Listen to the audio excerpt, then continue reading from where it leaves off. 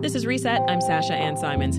Autism looks different for everyone living with it, especially young children. For some, it means having difficulty communicating, and for others, it can include having focused interests or sensitivity to changes in routine. But when some families notice these behaviors, it can take months to get the medical diagnosis that they need to begin seeking care. And those months can make a real difference when it comes to long-term positive outcomes in development and behavior. So with us now to talk about a new effort in Illinois to improve access to early intervention programs and autism diagnoses is Megan Roberts, Associate Professor of Communication Sciences and Disorders at Northwestern University and Principal Investigator of the Early Intervention Research Group. Hi, welcome to Reset, Megan. Thanks so much for having me. So I want to talk about early intervention for autism to start off.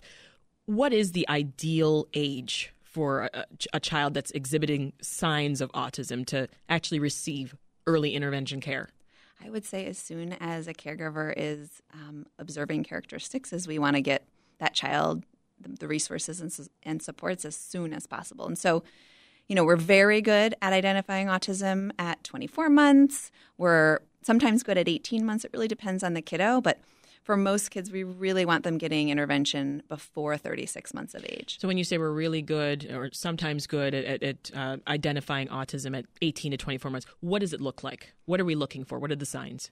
Yeah, so the tiniest of humans, you might see children who don't coordinate attention. For example, imagine like a train goes by and it makes a really big noise.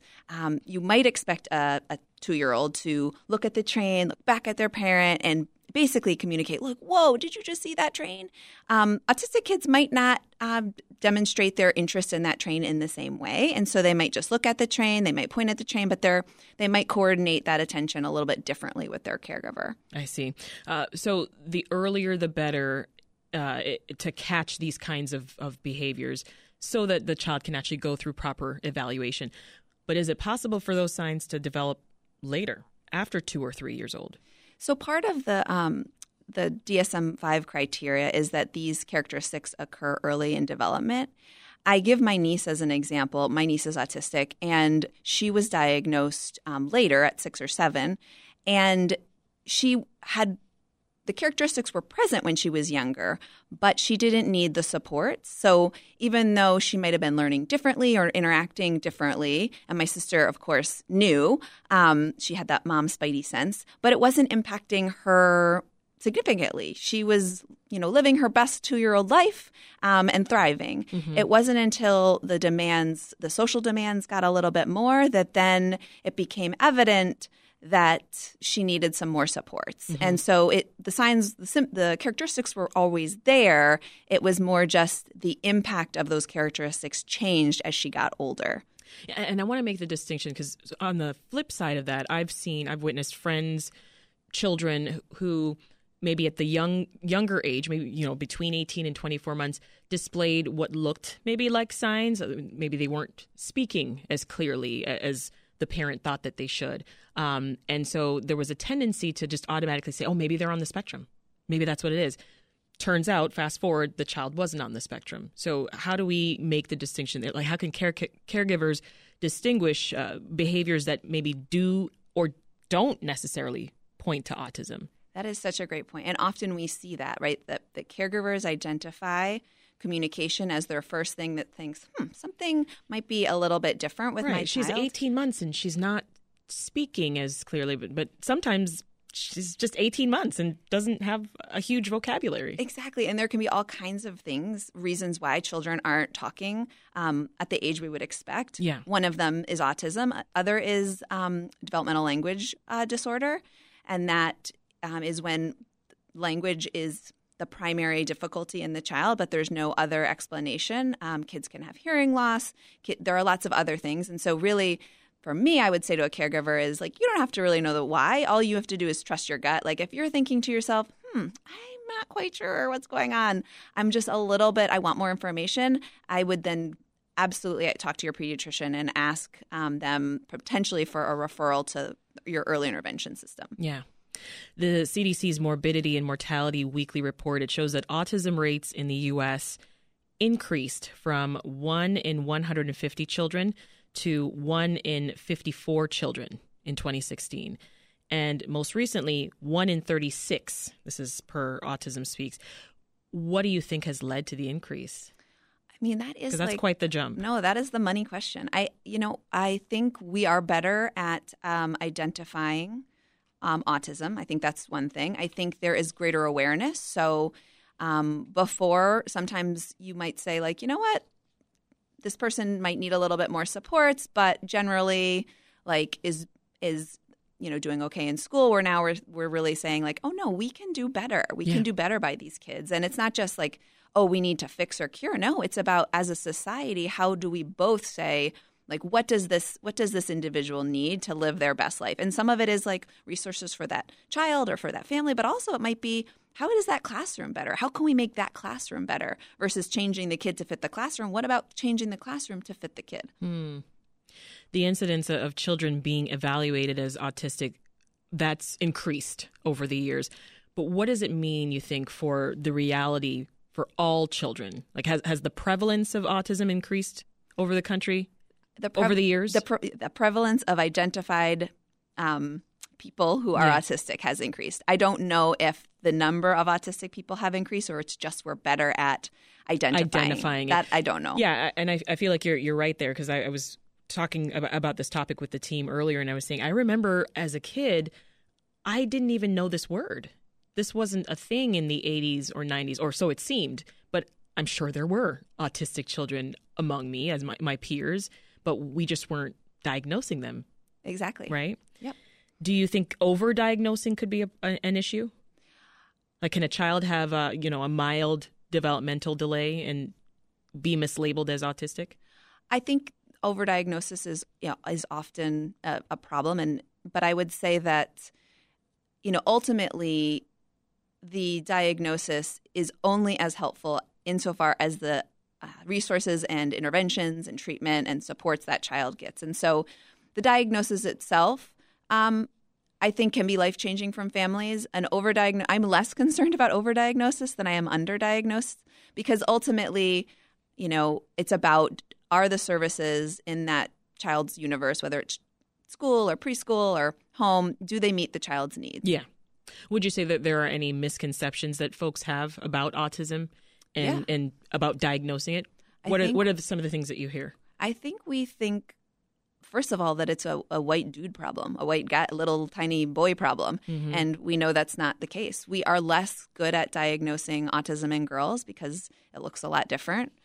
Children of color, we also know that they may demonstrate different characteristics. And I think we need to really think carefully about, and also all the advertisements. Like, anytime you see anything for autism, it's like a white little boy playing with blacks. And so then in our minds, that's what we think of what autism is a little boy. Really? The advertisements. You're right. I'm thinking of some ads I've seen as well. Yeah. All the little white boys. The picture is the same. Yep. It is the same. This is Reset. I'm Sasha Ann Simons. Wait times for autism evaluations and diagnoses can sometimes take months to happen.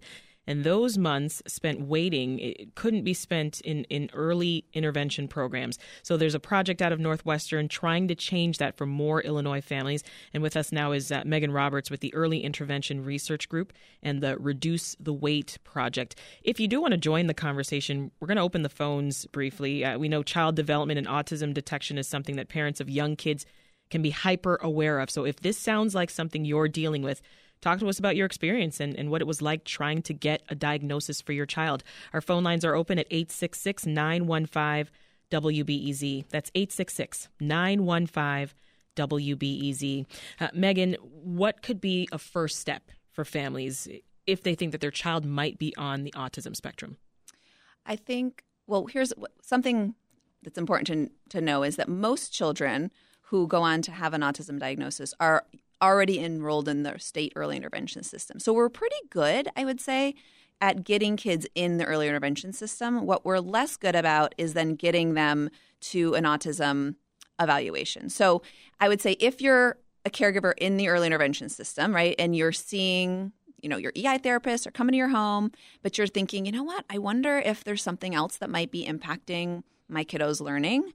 then I would say talk to your EI therapist, talk to your service coordinators. They are your best advocates to help you get on what we call a medical diagnostic. Mm-hmm. If you are not yet in the early intervention system, I think a great first step is to work with your pediatrician to get an initial early intervention evaluation. I see. As we're talking about early intervention systems, help us understand, what are some examples of early intervention programs? Yeah. So the early intervention, when I say early intervention system, I mean Part C of the IDEA law. So if you are a toddler or an infant with a developmental delay, you are eligible to receive services through the state early intervention program.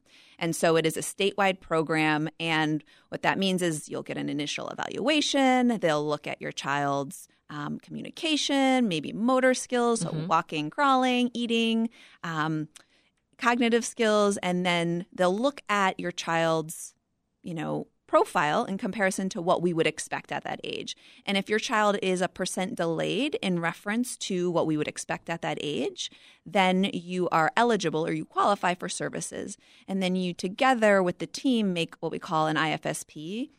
And that is a plan for your goals for your kids. So that might be 1 time a week speech therapy or occupational therapy, where your therapist comes to the home and ideally teaches you, the caregiver, how to best support your child's development. So as you mentioned there's a lot of times these early intervention programs, they happen in people's homes. Mm-hmm. So I'm wondering the impact the pandemic must have had on that. Whoa, baby. Was that when things really started to slow down? Yes. And what's interesting is we actually did a study on this, on how the pandemic impacted early intervention. And we made a huge shift, obviously, to telehealth. But you can imagine how challenging it would be to engage a 2-year-old via Zoom for a long session. And so what we found was, it was a challenge. Yeah, my hat goes off to, Yeah. So what we found actually was that people used what we call caregiver coaching more, so that they were engaging caregivers more in sessions. And caregivers were reporting high satisfaction with that. It was a challenge, obviously, of, oh, man, I'm on Zoom all of the time, and, the technical issues. But ultimately, it actually had a positive impact in that pre-pandemic, we observed rates like 10% of people were involving caregivers in sessions, whereas post-pandemic, it was close to like 75, 80%. So a positive part of the pandemic is therapists really were like, wow, this is really great working with caregivers, kind of because we were all forced to, because it was easier to tell a caregiver what to do via Zoom than to work with the child directly. So the main thing we're talking about here is wait times, right? How long are people waiting? So that is so variable. So, I know some families have reported a wait of up to 24 months. To get their child diagnosed. Correct, for the appointment. I know that pre-pandemic, the wait list was around 6 to 9 months. And I know post-pandemic, it's been 15 months, 12 months, up to 24 months. And when you think about a child, right, he's 3. That's a third of his life, a half of his life or her life. And so that matters. We also know that early period in development before 36 months is a heightened period of neuroplasticity. So that's when the brain is most ready for all that great intervention. And so to ask a 3-year-old or a 2-year-old to wait a whole year so they lose out on interventions for a whole year, it seems bananas. So you're part of this initiative. Is called the Reduce the Wait Project, which is working to improve access to diagnoses and resources. So give us more details, Megan, about the goals that you're working toward with this specific effort.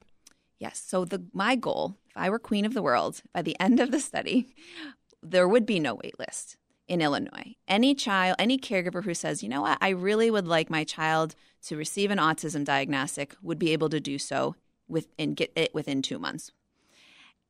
And that would be wonderful. Yeah, no, that is the goal. So we are seeing 1,200 children across the state of Illinois. It's a virtual approach, so we can reach counties that typically haven't been able to participate in research, so south of the state, to hopefully get all of the kids in Illinois. Yeah. Tell us more about what needs to change, especially when it comes to the way evaluations are being done right now, causing these long wait times. Yes. So health insurance law currently states that a clinical psychologist or a physician may diagnose autism. And so that diagnosis is only recognized by them if it is given by those 2 types of clinicians.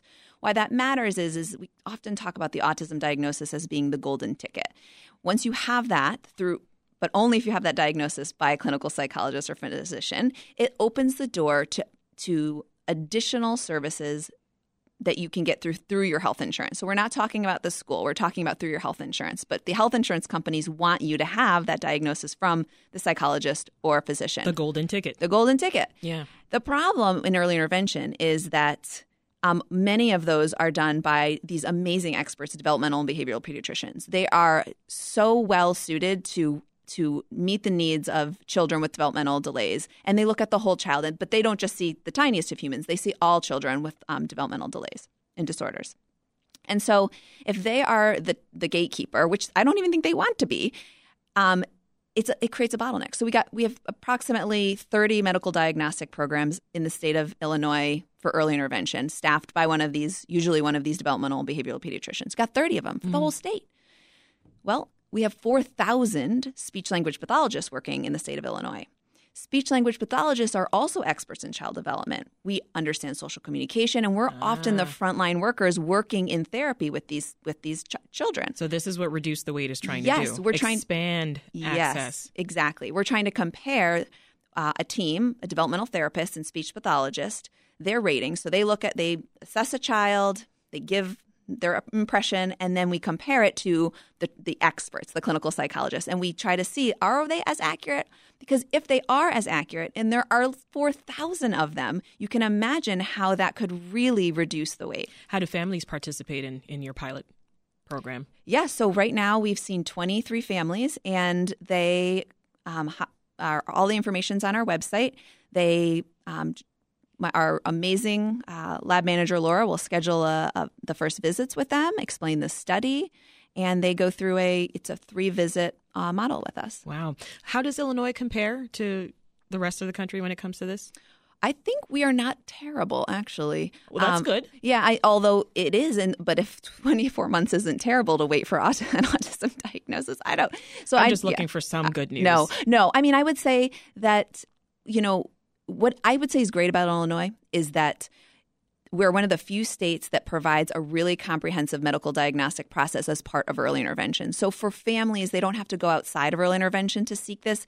It's really great wraparound care for them. They don't have to leave the early intervention system to find a diagnosis. In other states, there is no diagnostic process within the early intervention system. So that I'm really proud of Illinois for that. Well, what we have to do is make you queen of the world, as you said, so that all of this can happen, right? I would love to be queen of the world. We've been talking with Megan Roberts, Associate Professor of Communication Sciences and Disorders at Northwestern University, also Principal Investigator of the Early Intervention Research Group. Thanks for breaking that down. Thanks so much for having me.